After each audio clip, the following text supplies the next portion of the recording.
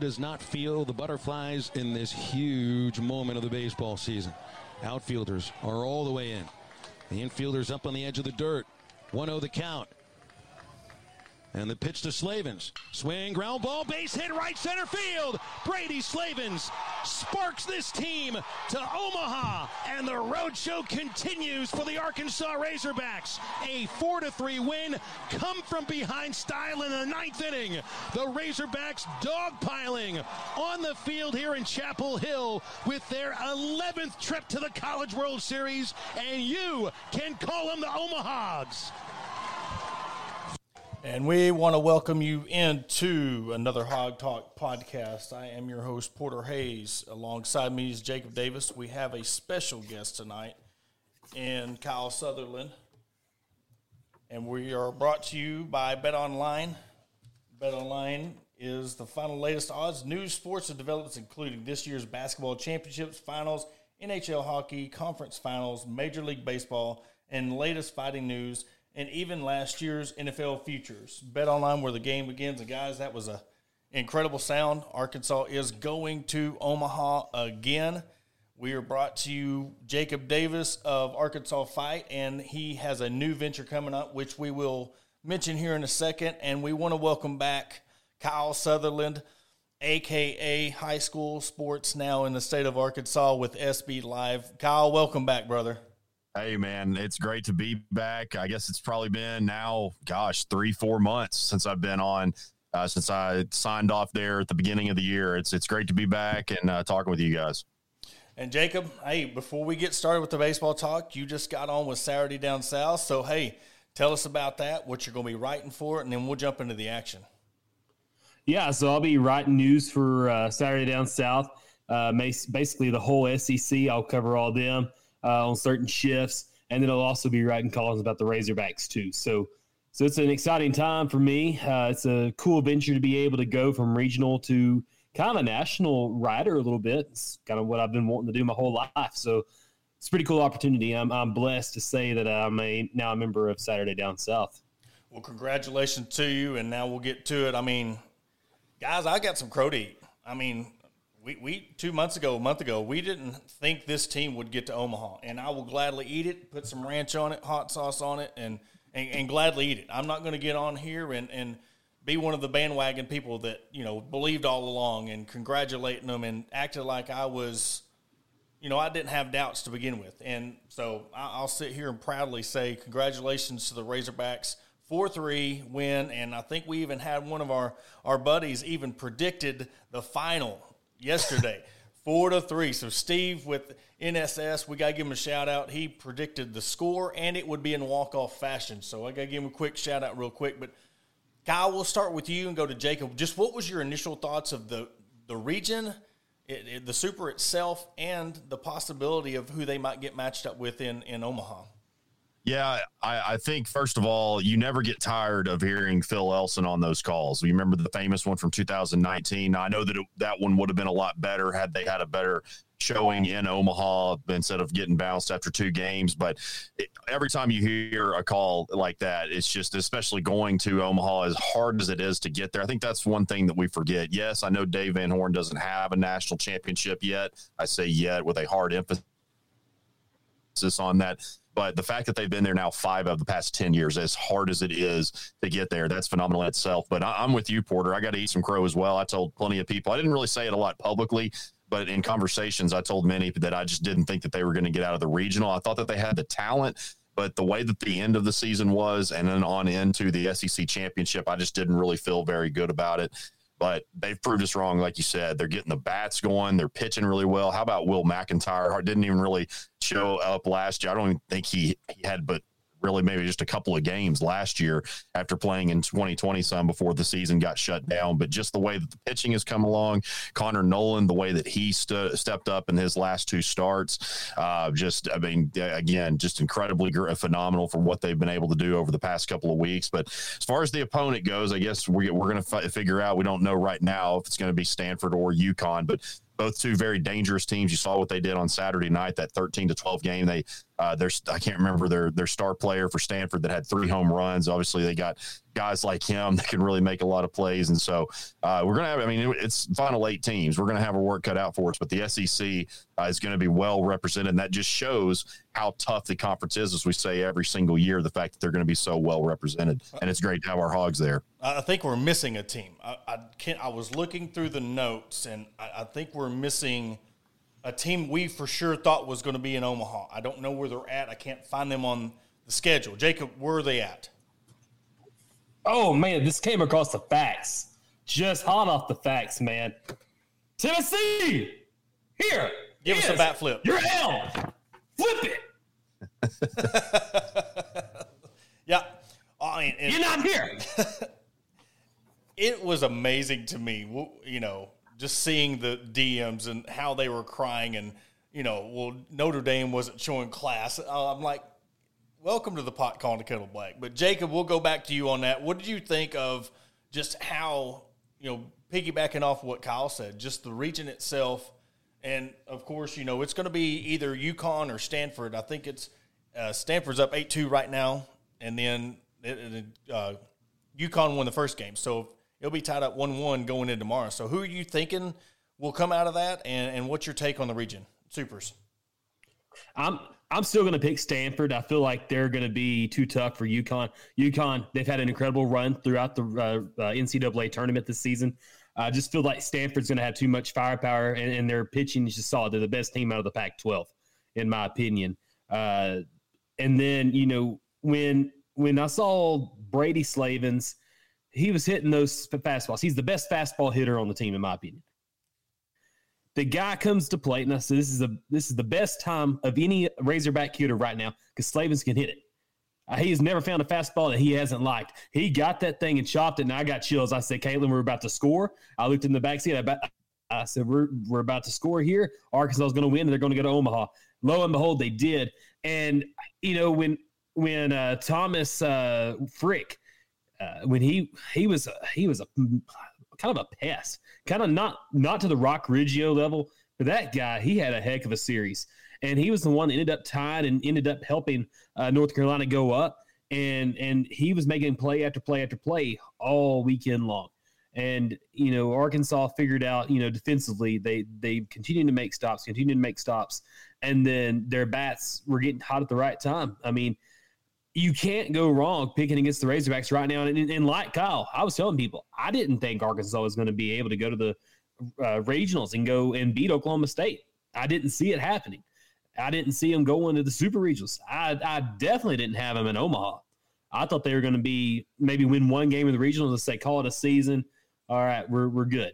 And Oklahoma State was tough. We sweated it out through that weekend, and we were able to hardly sweat this weekend. So that was really good. We're going to go to Omaha, face Stanford or UConn, and it's going to be fun. It's going to be an entertaining deal. We don't have to see Tennessee there.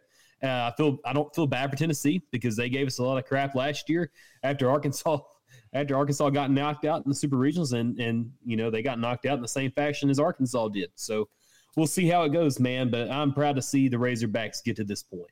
Yeah, and it was the pitching. We had said all year long, the pitching, and once you get past Connor Noland, Wiggins was testy. Everybody else passed Connor Noland, and Connor Noland even had times where he was getting touched up. And then you had Tigert and Smith and Zach Morris even come in. You didn't know who was going to show up. And Jacob, we'll start with you on this one.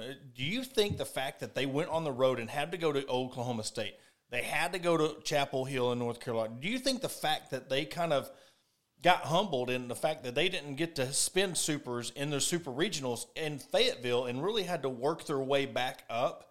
What big of an impact do you think that had on them getting to where they are now? I feel like there's more resiliency with this team than there has been all season long. The impact that they had to go out there and prove themselves. And they have this chip on their shoulders where they're going to have to continue to go out there and prove themselves. And that's not a bad thing right now because last year they kind of got complacent. They thought, they had 51 wins last season. They thought they could just walk through the NCAA tournament and walk through NC State, and that wasn't the case. And this year, everybody was counting them out. There was a couple of people that said, yeah, they're a sleeper team, and they've been slept on. And they've been resilient all year long. And you said something about pitching just a minute ago. And I don't know what it is, but Bryant just produces a lot of – Saline County in general produces a lot of guys that can pitch the heck out of that baseball. And Will McIntyre is just another guy. And the pitching, they've seen their hard times. They've seen their good times throughout this NCAA tournament. But, yeah, to go back to my initial point, I think it's the resiliency with this team. That's what's impacted this team and lifted them to Omaha. And, Kyle, I'll ask you, the fact that how last year ended, you're kind of surprised that it even had this what's going on with the team. How NC State come into Baum Walker and really took their heart out and took their chance of going to Omaha when it was a sure thing. You think that with the talent they had coming back and the pitching coming back, you would think that they would be level-headed and not go into this woe. So, I mean, what do you think went into that? And then along those same lines of what I asked Jacob, how much of the road helped them really and going forward to Omaha? Do you think them going to Supers and then going on to Omaha, do you think that's going to be an advantage to them?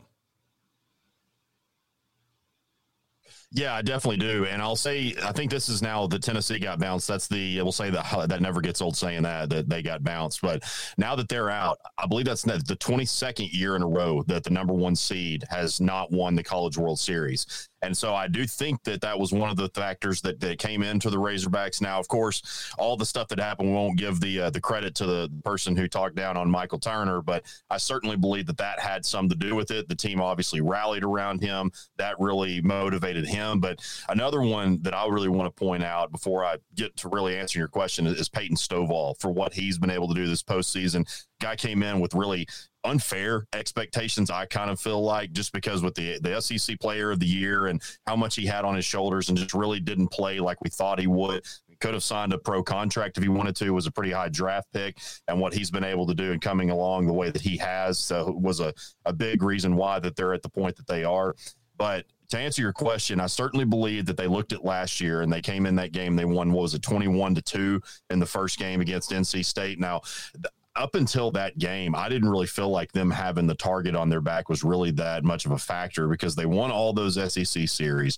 They came in, took care of business in the regional, and then they took care of business in that game one against NC State.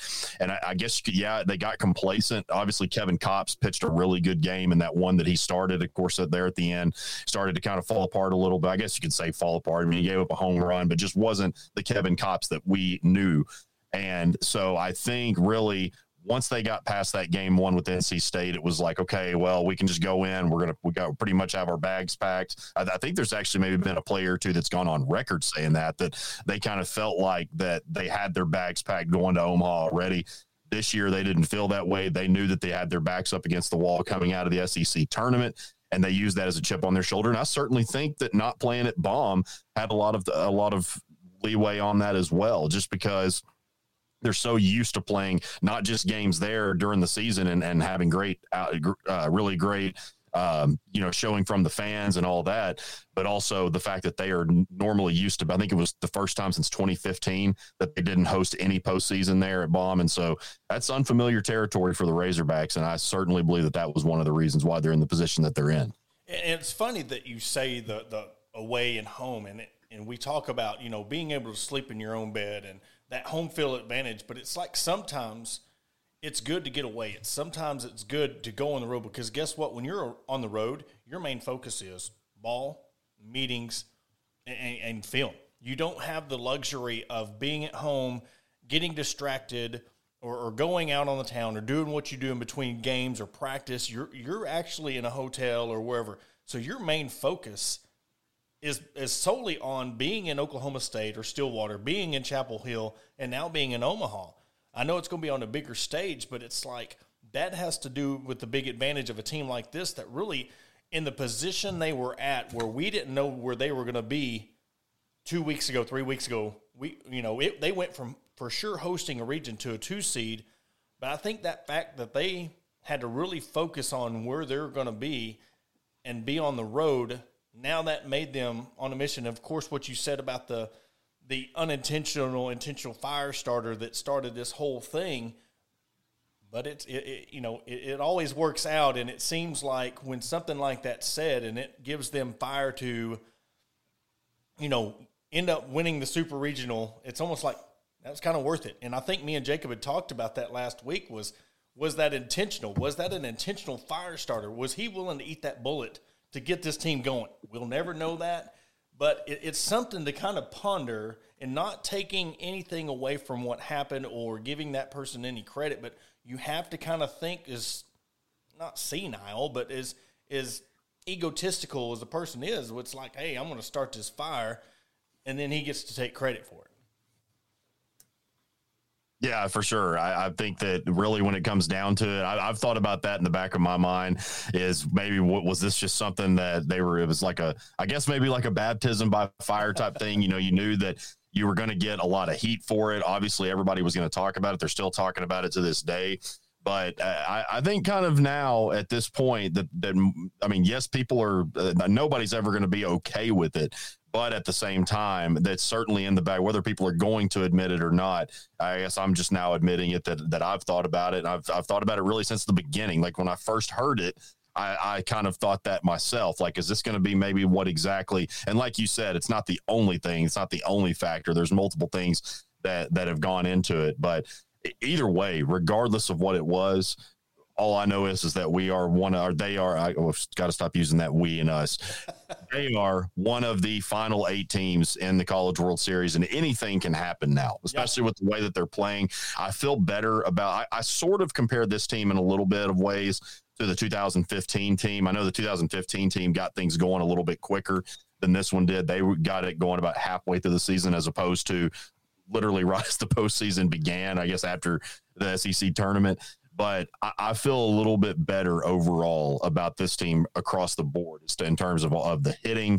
Now the pin, we had some pretty good pitching in 2015 as well. I mean, of course, you had Zach Jackson there as one of the great closers, one of the many great closers under DVH. But just across the board, I don't really feel like, Tennessee, they were obviously saying that they were the best team in the history of college baseball and already basically crowning them national champs. It's wide open. I just don't think that there's a team that you could point to right now and say, okay, they're the clear-cut favorite. You never can really in the game of baseball, but it is anybody's game right now. And Jacob, I'll ask you a quick question. Do you think what happened to Tennessee this year is what everybody else was saying about Arkansas last year? That just dominant team that goes down in the super regionals, and they had a lot of confidence. They had a lot of poise, and like Kyle said, maybe some of them were already punching their ticket to Omaha. So do you think what similarities do you see in last year's Arkansas team and this year's Tennessee team? Okay, so the home run hitting, the just beating everybody you were supposed to. Tennessee they were doing things at a rate that just hadn't been done before. They had won so many games in a row, and I don't quite remember right now. And then last year's Arkansas team, they were dominant all season long. They were I think they beat like every single top 15 there was possible to beat last year. So, and then, we had your pitching. You had that Ben Joyce guy for Tennessee that was just shutting everybody down.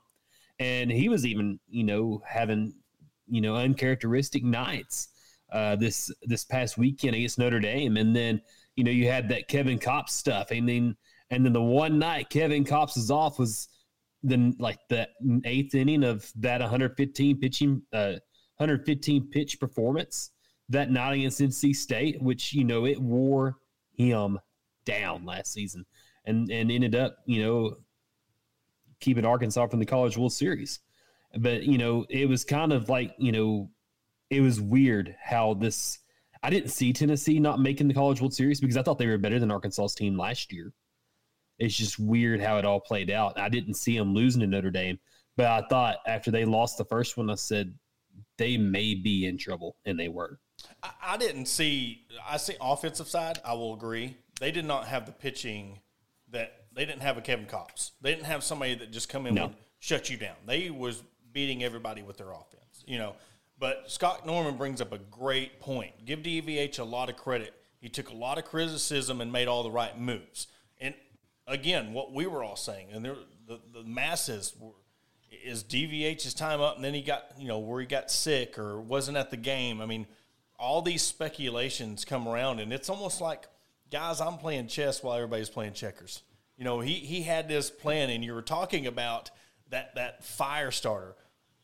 I would love to be a fly on the wall, and I want y'all to, one at a time, answer. If you was a fly on the wall, what do you think was said when he had that come to Jesus, shut the door, media not allowed, nobody other than him and his team and coaching staff? What do you think was that final straw and what he said to this team to get them going? That's a good question. I'll go first, Kyle. But I feel like he was in the locker room after that loss to Florida in the SEC tournament. He says, "Look, guys, we're a good team and we're not a great team." And there had to be some kind of switch that he flipped. And I think he might have said something like this: "Guys, we're better than this. We had the defensive ability to go out there and shut people down. We've got the pitching. Our bullpen is deep. We've got defensive players at every single position. If we can just flip this hitting, go out there and put the hitting and the pitching and bring them together at the same time, we're going to do things."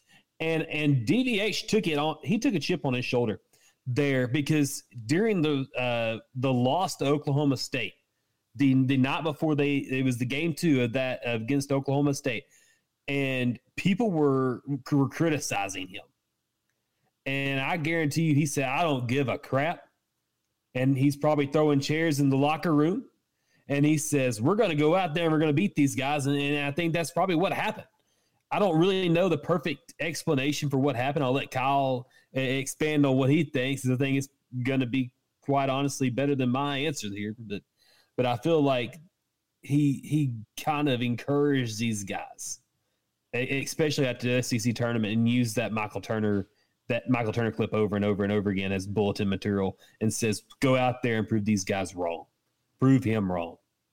Yeah, if I was a fly on the wall, I could see this possibly like the chairs being thrown, like Jacob mentioned. I think that might have happened possibly during the regular season when things were really starting to fall apart there in the A&M series and the Alabama, especially the Alabama series for sure. I mean, A&M is a really good team. They're in the World Series. Alabama is not a good team, and what happened there was just completely unacceptable. And I think that there was maybe some chair throwing, some things with some words said that we can't repeat on here.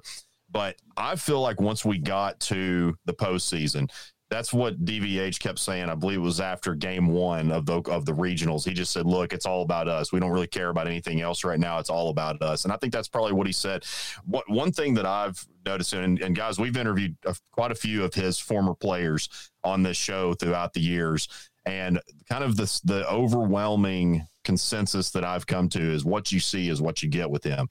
He's very calm in the dugout, just really always the same. Occasionally he'll get onto an ump or whatever, but he's always pretty much the same guy. And that's apparently, for the most part, the way that he is behind closed doors. So I feel like once they got into the postseason, yes, I'm sure that clip was probably played of what was said about Michael Turner, probably a couple of other things as well, maybe showed him a motivational movie or something like that.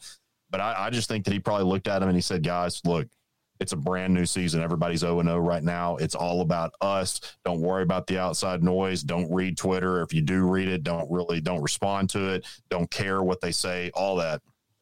And it was just that simple to me. I feel like he just calmly but sternly got his point across and said, "Look, it's a brand new season. Let's go do our thing and not care about anything else." Yeah. And what I got from it was, at the beginning of the year, Dave Van Horn come out and said that he thought this was going to be the best offensive lineup he's ever had. And I think he kind of, in a way, was saying, we're good, but we're not great. I think part of it was taking ownership for what he said back then and kind of planting that seed of, hey, we're going to be the best offensive lineup we had. And then you got to look at who you've had in the past with Zay and, with Cops and Blaine Knight. You've been kind of spoiled with knowing that you can put a guy out there and some point in the season, they're going to take care of itself. It's going to take care of itself. And I think that Alabama series was the turning point of him of, all right, I've got to step in. You're so used to having such a veteran leadership role player, and this is nothing against Nolan. This is no dig at him at all. It's just you don't have that senior leadership like you had in a Kevin Kopps. You didn't have the leadership like a Isaiah Campbell, somebody who would really put this team on the back end. But they were really good. I mean, 14-1, 13-0, and then Kopps, all-world national player of the year. You can't expect Nolan to be that. You know what I'm saying? And I think that he was trying to let this team fix itself, and then after that debacle, because it was like, you're getting to the end of the season, and me and Jake was sat here saying, all right, look, it's getting close to postseason time. This team knows what's on the line. They were at the point where they were going to get to host a super regional. Well, that went out the door. Then they were like, all right, we're going to host a regional and then have to go to a super regional. That went out the door. And I think that turned at the Alabama series because that was a team that was in the bottom of the SEC and they beat them. And I think that's like what y'all said. Let's shut the doors. Let's lock it up. Send Hogs Plus to the road for a minute. We're going to have a deep, in-depth talk. We're not going to have anybody following us. Cameras off. And he broke the Bible out. Book of Dave Van Horn said, let's go, And he said that this, when they made it to the regionals and they got that win against Oklahoma State, it lit that fire. Like he was lighting that kindling. And when they beat Oklahoma State in that game, first game, I think this fire started growing. They started believing in themselves. I think they had a lot to do with it. I think when they got beat by Alabama, they lost a lot of belief. They were like, I don't know. I mean, you can hold some of them players down and think, would they be where they are right now? And how many of them players would say, yes, we had full confidence that we would be in Omaha?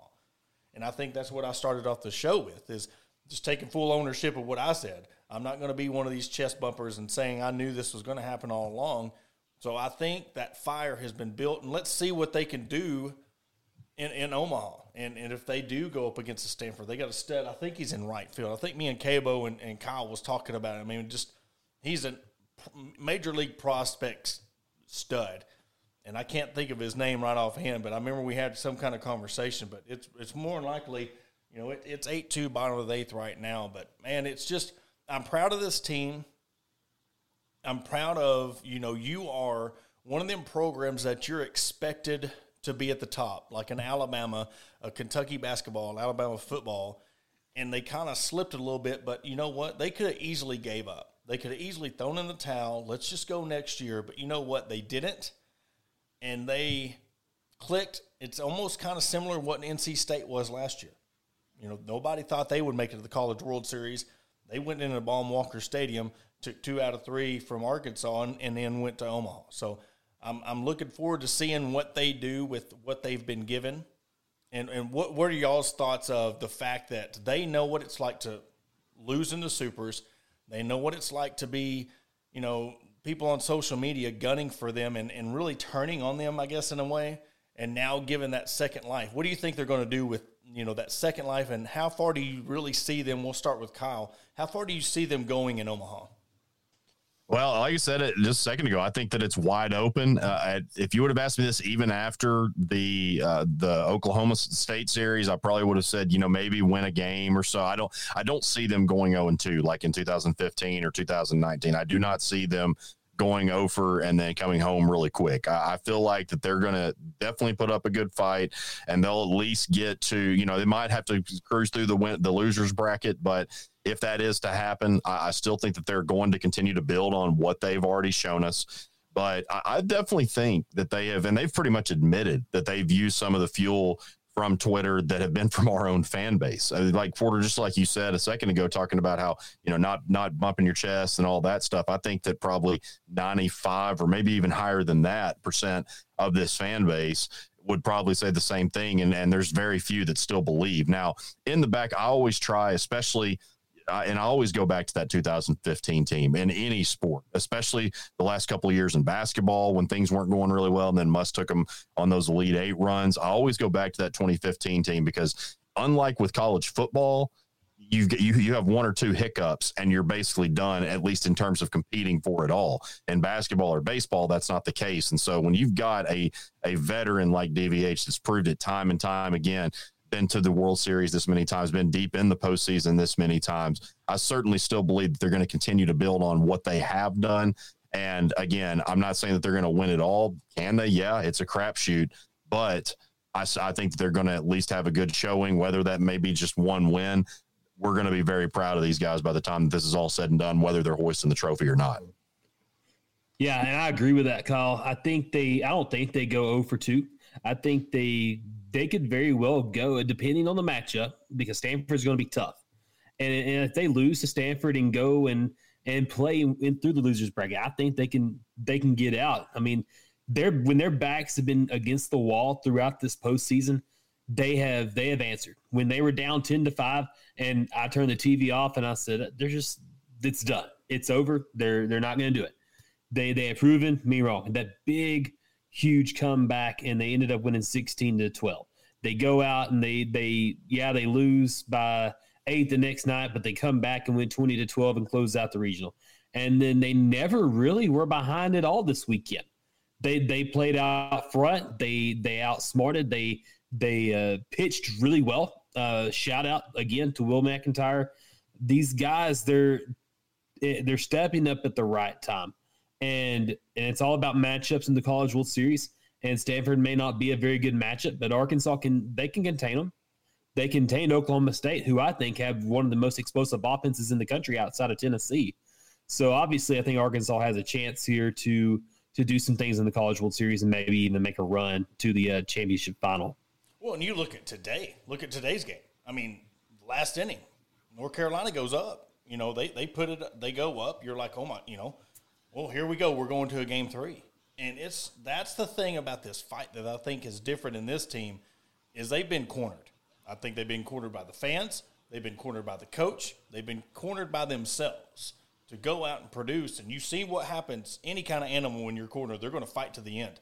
And they proved that today with that shot, you know, bases or the base hit that scored the winning run, 4-3. You know, to win in walk-off fashion when you're coming up to your last at bat, down a run, and you keep on, like Oklahoma State in that game where, I mean, you're looking at football scores, and you're coming into this region where you're like, man, it's like, but you also go to a different ballpark. North Carolina's ballpark was a lot different, and that was been said on a lot of the broadcast between Phil and Bubba. You know, they were talking about how many balls were hit in North Carolina at Chapel Hill that would have went out in right, and talking about the Razorbacks too. So it's you never know what's going to happen when it comes to playing in it. And then we go to Omaha. That's a different stadium, so they're going to have to learn kind of a different way to play. And then hopefully, you know, they're pitching, but you got to look at the matchups just like you do against in the Supers, who you're matched up with. And you look at Stanford and then whoever's left. It's a double elimination time. So it's almost like we said softball. Somebody's got to beat you twice. And then when you get to the championship series, you got to beat you twice again. So, but we are up against a break. When we come back from the break, we got Kyle Sutherland. We're going to talk about his time this year with Scoreboard Live, what they've done with high school baseball, softball, and what is going to be coming up for next year with his Gridiron Icons and softball and Scoreboard Live coming up after the break. Shelby Taylor Trucking serves all your timberland needs in South Central Arkansas. With over 50 years in the industry, Shelby Taylor Trucking has established themselves as trustworthy leaders in the industry. From planting to harvesting to hauling your timber, Shelby Taylor Trucking is ready to serve you. Follow them on all social media platforms at Shelby Taylor Trucking. Learn more by visiting their website at staylortrucking.com. That's staylortrucking.com. McCoy Tiger Drug Store of Sheridan, Arkansas has been the top pharmacy in all of South Central Arkansas since 1895. They were also the 2020 Good Neighbor Pharmacy of the Year. They not only fix you up with your prescription with timely and friendly service, but also an elite gift shop. All your OTC needs, baby and wedding registries, tuxedo rentals, and much more. They are located at 821 North Rock Street in Sheridan. Give them a call today at 870-942-5121. And guys, we want to welcome you back to episode number 251 of the Hog Talk podcast. And we are always presented to you. All of our live shows are presented by Arkansas Brewing Company in Ozark, Arkansas. So go down to beautiful downtown Ozark and see Chris and Destiny Brockett down there. They're always having a prime rib special on Thursdays, live music, all the good food and drinks. But Kyle, since you've kind of departed from your co-host role here at the Hog Talk, I think you've been busier than ever. You had a between your family life and work life and what you're doing at Scoreboard Live, kind of fill the fans in who have not, they've been under a rock for the past year, what you've been going on with your family life and what you got going on with you and Cabo and Scoreboard Live. Yeah, for sure. Well, and I'll respectfully correct you here. It's a common mistake. It's Scorebook Live. Scorebook Live. Okay. Well, it's called Scoreboard by many people. It's I understand. It makes sense. It makes more sense than Scorebook. But yeah, Scorebook Live is the name. And we're now in, I believe it's 20. We just expanded into Iowa and Nebraska. I had to think about that for a second, but just expand into Iowa and Nebraska. Our regional editor, my boss, also my mentor, Nate Olson, he is our regional editor for Arkansas and now his home state of Iowa and Nebraska. He picked up those states and then gave that what he initially had, Oklahoma and Missouri. That has now been taken over by Buck Ringgold, which would probably be a familiar name to many people. But basically, yeah, like you said, I had a baby girl born on April 2nd. My wife, she probably should have had her on the 1st, or at least we thought that, because that's what it was looking the route that it was going to go. We didn't want to have an April Fool's baby if we could help it. So ended up going in, and she was born on the 2nd, and it's been the greatest thing ever. Of course, I've got two bonus girls as well that are 10 and 7. So that's kept me very busy. But yeah, I started full time. Basically, it all started with this show. The Hog Talk has obviously provided all of us multiple opportunities. Jacob, you talked about your gig with Saturday Down South, and of course you ended up going to Arkansas Fight. I know that this was a big, a proponent of getting you to that point. And one thing that got me into Scorebook Live was last year, Porter, you remember that I would do the high school segments each week during football season. And I asked Nate Olson to come on. I'd known who he was, but we didn't really talk a whole lot. And I asked him to come on for a segment, and then he got on the subject of trying to start a podcast for the Arkansas market, but nobody really knew how to do all that, the editing and stuff like that. So I said, yeah, I'll do it for you. And kind of turned into a little bit of writing here and there. And then basically it turned into a full-time gig deal. And so I do that along with some other things as well, kind of just freelance stuff, but it's just been great. Yes, the whole work from home thing is obviously really good, especially with gas prices right now. It's definitely been a blessing from that regard, but just being able to spend time, help my wife so she doesn't go crazy. She goes back to work. She works remotely as well, but she goes back to work on June 21st, I think it is, at least for one day a week. So it'll be me and the baby by myself. So please send thoughts and prayers for that. But overall, yeah, it's just kind of as far as actually the Scorebook Live side of it, it's been amazing. I handled a lot of the basketball stuff. I pretty much handled all the softball stuff on my own, which was stressful, but fun at the same time. We recently just released our all-state teams, and we're having, for our podcast, Arkansas Prep Extra, where Cabo and I are doing a series of the winning state championship baseball and softball coaches. So we got a couple more weeks left of that. Of course, he handles the baseball, I handle the softball, but it's just been such a blessing because, yes, I'm doing what I love, what I'm passionate about, but just the amount of kids that it has reached, to get them exposure. I've had such great feedback from parents, from athletes, from coaches, and just the fact that, like a lot of them, especially in the small towns, did not get really any exposure unless you make the state championship. Then you get covered by everybody. But that's our goal. We've got incredible media members and media outlets all across the state who do a fantastic job, but we just kind of wanted to bring something a little different. And I feel that we have done that. And so, shouts to everybody who does their job in terms of, giving our athletes their due exposure. But, I'm blessed to be able to be one of those that's able to do that. And it's just been great so far. And we're definitely looking forward to the new school year that's coming up here in the next couple of months. And I can contest to that. What little help was able to help out with what y'all were doing with the softball side of it and connecting with some of these coaches and the parents that would just reach out to me, and I had very little to do with this, and they were like, thank you for the coverage. Thank you for the coverage. You're getting these people that are involved, and you've done an article or an interview or an article on the Bentonville coach.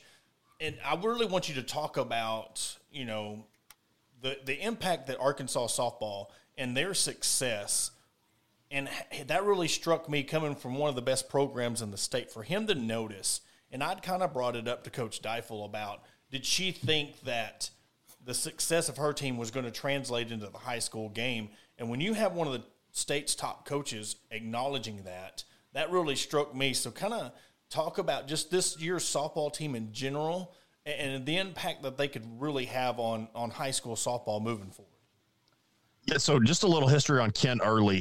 I know that Bentonville has won 5 softball state championships since 2016. Now, I'm not exactly sure. He has a few more on top of that, but his dad, Alvy, has more collegiate wins than any coach in all of college athletics in the history of Arkansas. Now, Alvy passed away about 2 or 3 years ago, but at UAM, between women's basketball and softball, he had like almost 1,200 total wins, which is, like I said, DVH is coming close to that, but as of now, that's more collegiate wins than any coach in the history of any sport in Arkansas. So obviously comes from a really good pedigree there. He's got a girl that's committed to play, Casey Wood, his third baseman and pitcher. She is committed. She's a 23, going to play for the Razorbacks, and he sent, I can't even tell you how many kids to Division I colleges, just colleges in general. But he talked about in that, and I put the clip on my Facebook page and also my Twitter, just talking about how, like you said, Porter, the success of Lady Razorbacks, the way that they've been able to do what they have in softball, but also, yes, them making the super regional, winning that game, being 1 game away from the World Series has been massive, as Coach Early said in that clip. But it's also Williams Baptist. Now, I think they've struggled a little bit over the last couple of years, but they've had a really good program.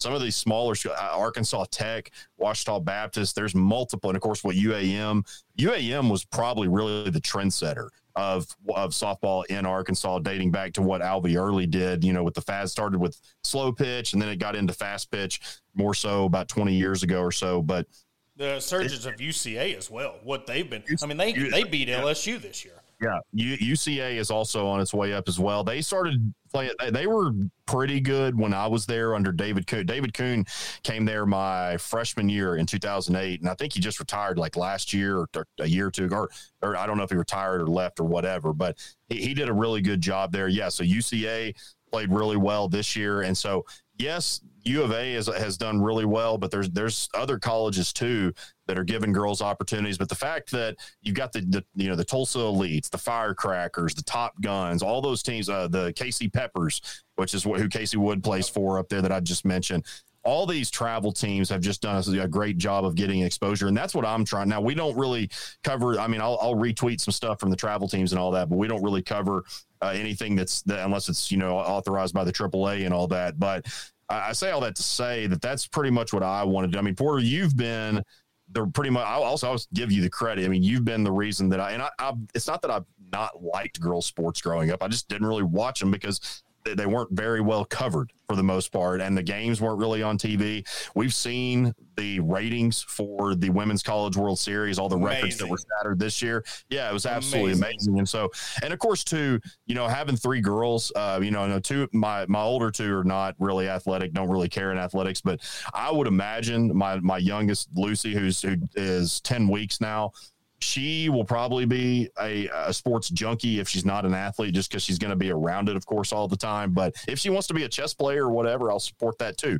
But it's just the fact I think you see it differently and Jacob, you can relate to this. I think you see it kind of differently when you're the dad of a girl, just the fact that, they don't get the coverage that men's sports do, but we're on our way to helping that. And when we've helped that, I mean, Porter, you've been a big part of that. I've been able to play a part of it, and at the high school level, and some with the Hog Talk as well. And so, just that sport in general, it's definitely taken off a lot. But Cabo, he's not here to talk about it, but just what he did with baseball, especially at the high school level, he's been covering it or really, I guess you could say covering it and coaching it for a long time. And so the exposure that we've been able to bring to spring sports has just been a blessing overall. And, I'm, like I said, that's just our first year of doing it.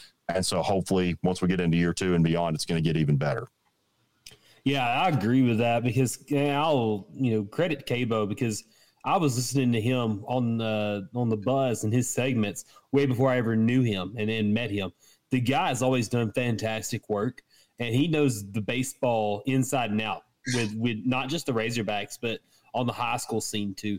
he does a great job. And Kyle, you've done an incredible job going over there to softball and women's basketball. I actually enjoyed your coverage throughout the state tournaments of the basketball and softball throughout this season. I think you did also cover soccer this spring too, didn't you? I did a few games, and I'll be honest with you, I was sweating about it. It actually turned out really well. So the first, kind of a quick history. So these were the first 2 games, and I sort of know the game of soccer, but I'd be lying if I said that some of the guys from the ADG didn't help me with it. But shout out Mitchell Gladstone and Sam. Oh my gosh, I forgot his last name. Forgive me. Sam. He's one of the new guys that took Adam Cole's place. But they both were fantastic in helping me with that. But the first one between Harding Academy and Episcopal, I actually basically turned that into a feel-good. I mean, yes, I talked about Harding Academy's win, but there was kind of some behind-the-scenes stuff where the MVP, her grandpa, had just been taken off life support, so that her family was obviously going through some really tough times. And the coach,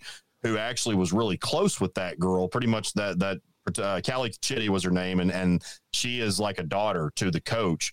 Well, the coach had lost her mother back in December, and so they were kind of each other's. They lifted each other up. Were kind of each other's constant, in terms of support and everything. So it was a really cool story right there. But yeah, that was one of the 2 soccer games that I covered. We kind of all just alternated. But I mean, that's another thing too, is I got to learn about other sports that I don't know a ton about. I watched the World Cup and all that, but other than goal and, the yellow cards and red cards and all that, I don't know a ton about the game. And so being able to learn that, but also learning more about softball too, I kind of learned, how you throw an effective, now I can't do it, but I kind of learned too, how you throw an effective rise ball, how you throw an effective curve, stuff like that. And so just being able to learn more about the game and learning about these kids and their background, just been a lot of fun. Yeah. And something like that, the parents enjoy it. They love seeing things about their kids, and all of us are parents. We know, if it was something said about our kids, and, people taking time out of their day to not just, and when we mean take time out of their day, we really cover it. We really have a passion for it. It's not just post a score and move on. We get connected with these parents and coaches and players and travel ball coaches, and it really changes our lives. I mean, this thing 3 years ago, I didn't expect it to be where we are today. We've heard all the comments that we've all 3 dealt with in dealing with women's sports. And I'm telling you the growth, and I've said this many times on here, about the fans' acceptance of the programs and when they win, opposed to 3 years ago when you post something about the soccer team or softball team and it's like, so what, it's a women's sport, or put them on the men's baseball team, I bet they couldn't hit a home run, to now it's like, great job. And for us to have that part in it and to have the, that pride of knowing what we did, and, it brings up that comment that I kind of took to heart. It's like, we all have trolls. We all have these people who say dumb things, but it's like what we've done the past 3 years, and for it just one comment. I know I took it too far, but for you to come after what we have a passion in, it hits different. Yeah, it truly hits different. And I say this on this recording, what I did to that gentleman and how I reacted to him, I don't have any regrets, because you're not going to come after what we have built here at the Hog Talk. And I would do the same thing if somebody come after Kyle and said that, well, you don't cover all the softball or volleyball. Why aren't you posting this score? Jacob, Jacob doesn't do this and that. I would come to y'all's aid just like I defended myself, because, you take pride in it. This is a hobby. This is something we do once a week on a live show, but you don't see the behind the scenes of, like, Kyle, how many countless hours and how many times you've told me you fell asleep at the laptop doing a story. Yeah. Jacob, you're trying to have a new daughter, and you got a story. Now you're writing for Saturday Down South. It's a never-ending cycle that you're talking about people getting respect, that I think people like y'all should get more respect too, because they don't understand what goes behind writing an article and interviewing and editing and and then sending it to your editor to make sure it's good. Well, and I want to add too, something that I wanted to make sure that I added to this episode is I was thinking about how you guys just did the 250th episode last week. I think I came on, Jacob, you might remember more than me. I remember one of y'all might remember more than me. I think I came on like around episode 60, something like. I know I was here for 100 and all that. But the fact that this is still going, and, you know, obviously you guys don't do this for a living. You got some great sponsors that, you know, help keep the show going, but you don't do this for a living. It says a lot about you guys and a lot about the Hog Talk in general, the fact that you're still keeping the continuity, because, and I'm not taking a shot at anybody whatsoever. This is not intended to be that, but think about all the podcasts that started right around the time the Hog Talk did, maybe a little before, a little bit after. Most of those aren't going. And again, it's not, I don't think it's because those people that did those weren't talented. It's nothing to do with that. It's just the fact that life gets in the way. You got to start cutting out hobbies sometimes. But the fact that the Hog Talk has still made it to this point, I mean, that just says so much right there, you know. And Porter, I'll say this real quick and I'll let you guys go. But talking about, you know, the difference that it makes for an athlete, I'll single her out because I'll have a feature story coming out over her pretty soon. But there's a girl named Carly Burrow from Greene County Tech, really great pitcher, made our all-state team. She's when it was an all-state pitcher through the AAA as well. But of course, Greene County Tech was the 5A state champion, or they were the 5A state runner-up to Benton. Benton beat a lot of people, you know, finished number 3 in the nation. Awesome team. Well, Carly had an outstanding season, had a really good season at the plate, in the circle. But last year she didn't play because she broke her ankle in a basketball injury. So she was out for the entire year, didn't play travel ball, anything like that. And then, of course, her 9th grade year, she was behind 2 girls that are now pitching in college. But obviously we know that the season got shut down like 3 or 4 games in. So her mom sent me a very, very nice message that I very much appreciated, you know, thanking us for the coverage. And she kind of told me that coming into the season, Carly was down, and as you would imagine, it's human nature. You don't get to play your freshman season because of COVID, and then you're coming in as the starter, the girl, your junior year, as pretty much throwing all the innings.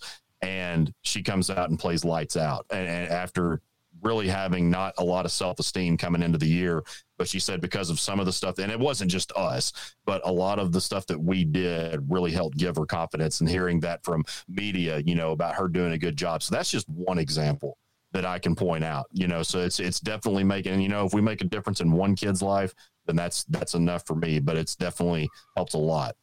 Yeah. And showing, like, it goes back to what I said, showing you truly care. If they, you know, and parents, if these kids are D1 athletes or they're D2 athletes or college athletes, they get contacted by coaches and prospects and all that. They can see through the BS.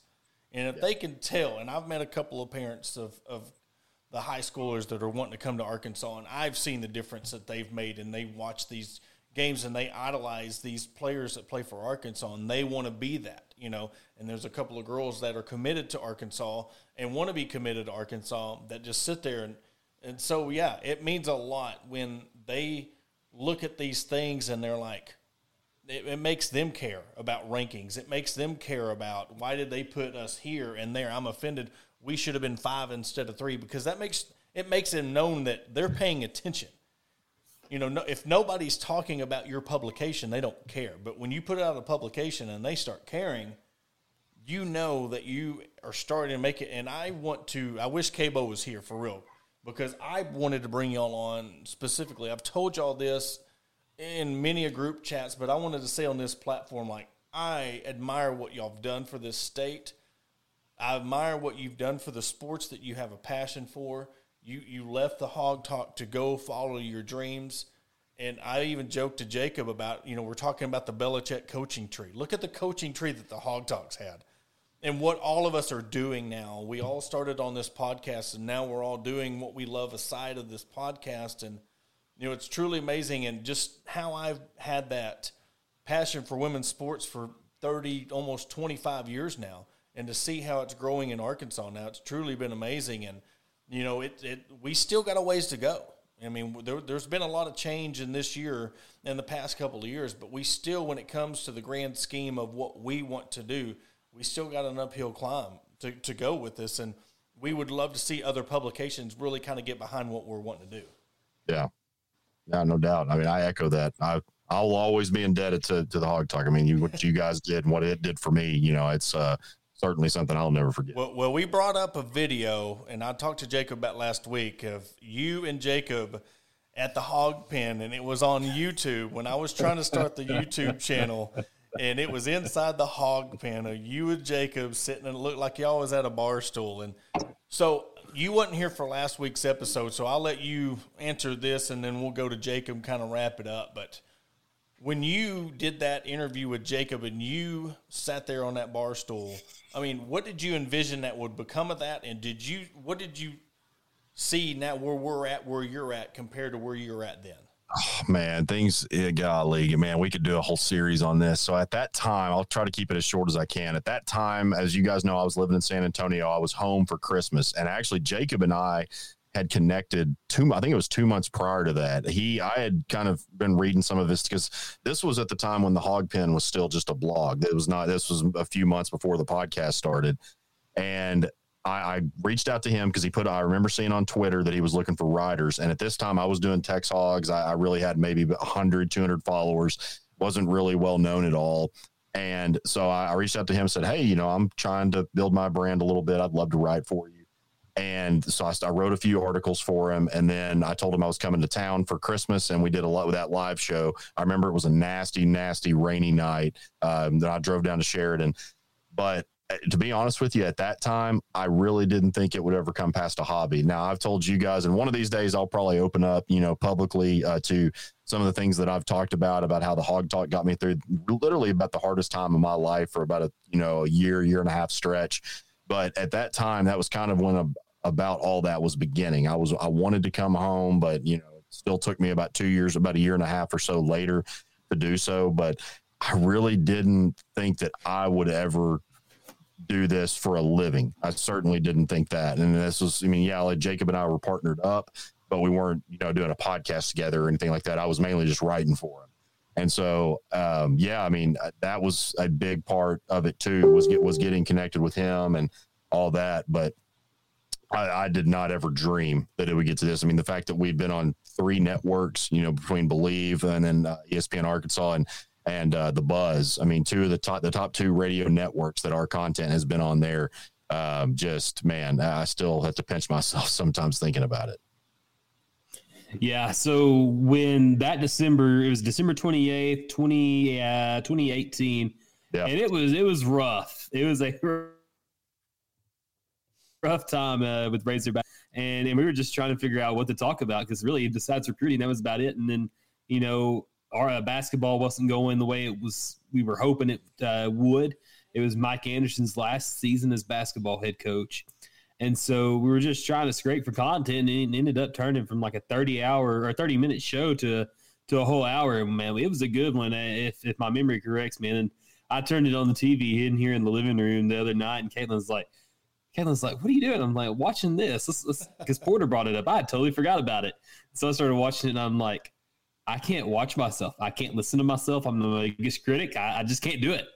I just feel like a bumbling idiot that when I rewatch myself. But, it was really great being able to connect with Kyle. Man, he opened doors for me, and I will be grateful to him forever. Just for he brought up and elevated this Hog Talk brand to what it is now. The guy took something that was just a small part of the Razorback Nation to say and elevated it to a point where I never saw it being when I left about 90 shows in to pursue Arkansas fight. And then now what it is now is just something, and where he has gotten and brought it, you too, Porter, where y'all have brought this podcast to is something that I never would have expected. I think y'all have done a great job. I think what complimented everybody was everybody brought their A game. Kyle and Cabo and Jacob, y'all made me want to be better at what I wanted to cover. And it's almost like the thing we were a family, but yet everybody had their own passion and their own thing that they could bring to it, and truly their own thing that they wanted to bring to the podcast. And that meshed. And, you're looking at something that you're putting a puzzle together, and you just need those couple of pieces for everything to come together. And I think when all that come together and we finally got everything going and clicking and covering things, and then was able to branch out to high school softball, baseball, college baseball, really to elevate baseball in general. What it did for the baseball game and what Cabo did, what Kyle did for the Razorbacks, and just getting the guests and getting on us on Believe, and, ESPN Arkansas, and now with the Buzz, all the connections that we've made, I will never, we're like I said, it's like a brotherhood, and I will never be able to repay what you've done for me and what I've been able to do carrying this thing forward. And it's just one of the things that we had the 250 episode and stuff, but, you know, I want to help continue as much as we can to bring up that, you know, the gridiron icons. We ain't even talked about that. You know, you and the high school coaches and stuff like that. So we'll end it on this. We're wrapping up an hour. Kyle, of course, everybody knows you from the Hog Talk, but also what we bring up with the gridiron icons. Where can people really hear your gridiron icons, and if there's any kind of spoiler that you might want to add to that, along with Scoreboard Live or Scorebook Live and gridiron icons, you know, what do you got going on? Yeah, that's pretty much it right there. I've got some stuff. I think I've told you guys what I've possibly going to be doing next. Verbally, it's already been agreed to. I don't know if I should say it on here since it's not in paper, but got something that I'm starting new, beginning with football season. And I've also got some things in the works that I'm doing, like for myself individually, like a website and all that, which I'll kind of, once it's actually built and everything, I'll release that. But yeah, right now it's just, we're starting football this week. Tomorrow I'm going to wake up at 5 a.m., start football previews. I like to do that, you know, a couple of days a week, wake up at 5 a.m. when nobody's up around the house and I can get a bunch of stuff done. And that's the thing. We're diving head first. We're going to start releasing football previews in, I think, mid-July. So I got that going on. But yeah, Gridiron Icons is basically a coaches podcast where I interview legendary high school football coaches in Arkansas, and I just tell their life. I tell their career. So far, I've done guys like, Don Campbell, who before he passed became a great friend of mine. I still, to this day, miss that man. Being able to give him a call and talk about football from the 70s and the 80s had a great impact on me in the 9 months that I knew him. Tommy Tice, who coached more football games in the history of Arkansas than anybody. Mike Malham, I recently did the second winningest coach of all time. And you can just type in Gridiron Icons, Arkansas's greatest high school coaches on, it's mainly just on Spotify. There's some of them that are on Apple, but since SB Live picked it up, we're only on Spotify right now. Hopefully we'll get to Apple at some point. But yeah, that's probably, one of my favorite things that I do right now, because we talked about the impact that we had, on the kids, the athletes.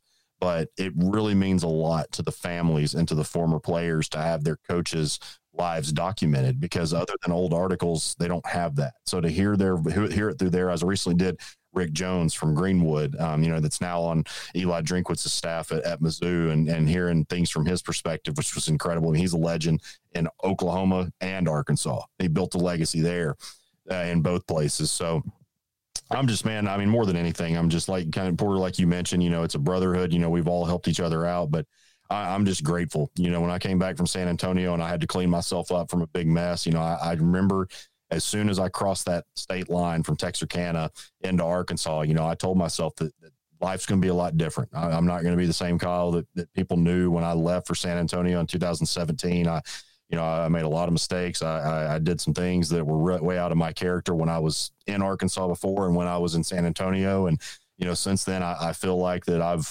kept that promise to myself.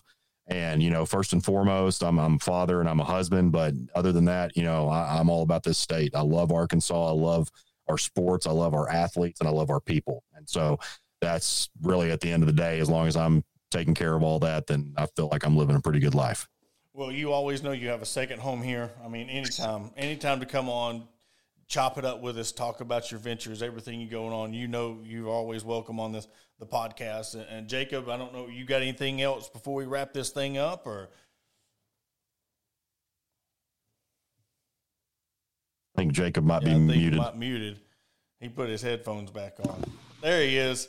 There you go. You're back. I'm trying to find that Tennessee W. Hold on just a second. If you're talking about the L, you threw it behind your back. I think you, yeah. There we go. Got to get one more in. That's right. Because I'll tell you what, somebody gave me crap for mentioning it during the game, and I was like, you know what? For every rule, there's an exception, and Tennessee's that exception.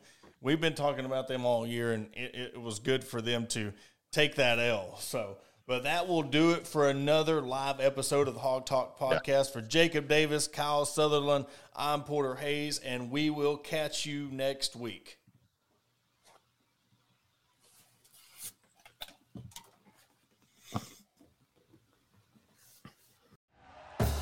Thank you for listening to Believe. You can show support to your host by subscribing to the show and giving us a 5-star rating on your preferred platform. Check us out at Believe.com and search for BLEAV on YouTube.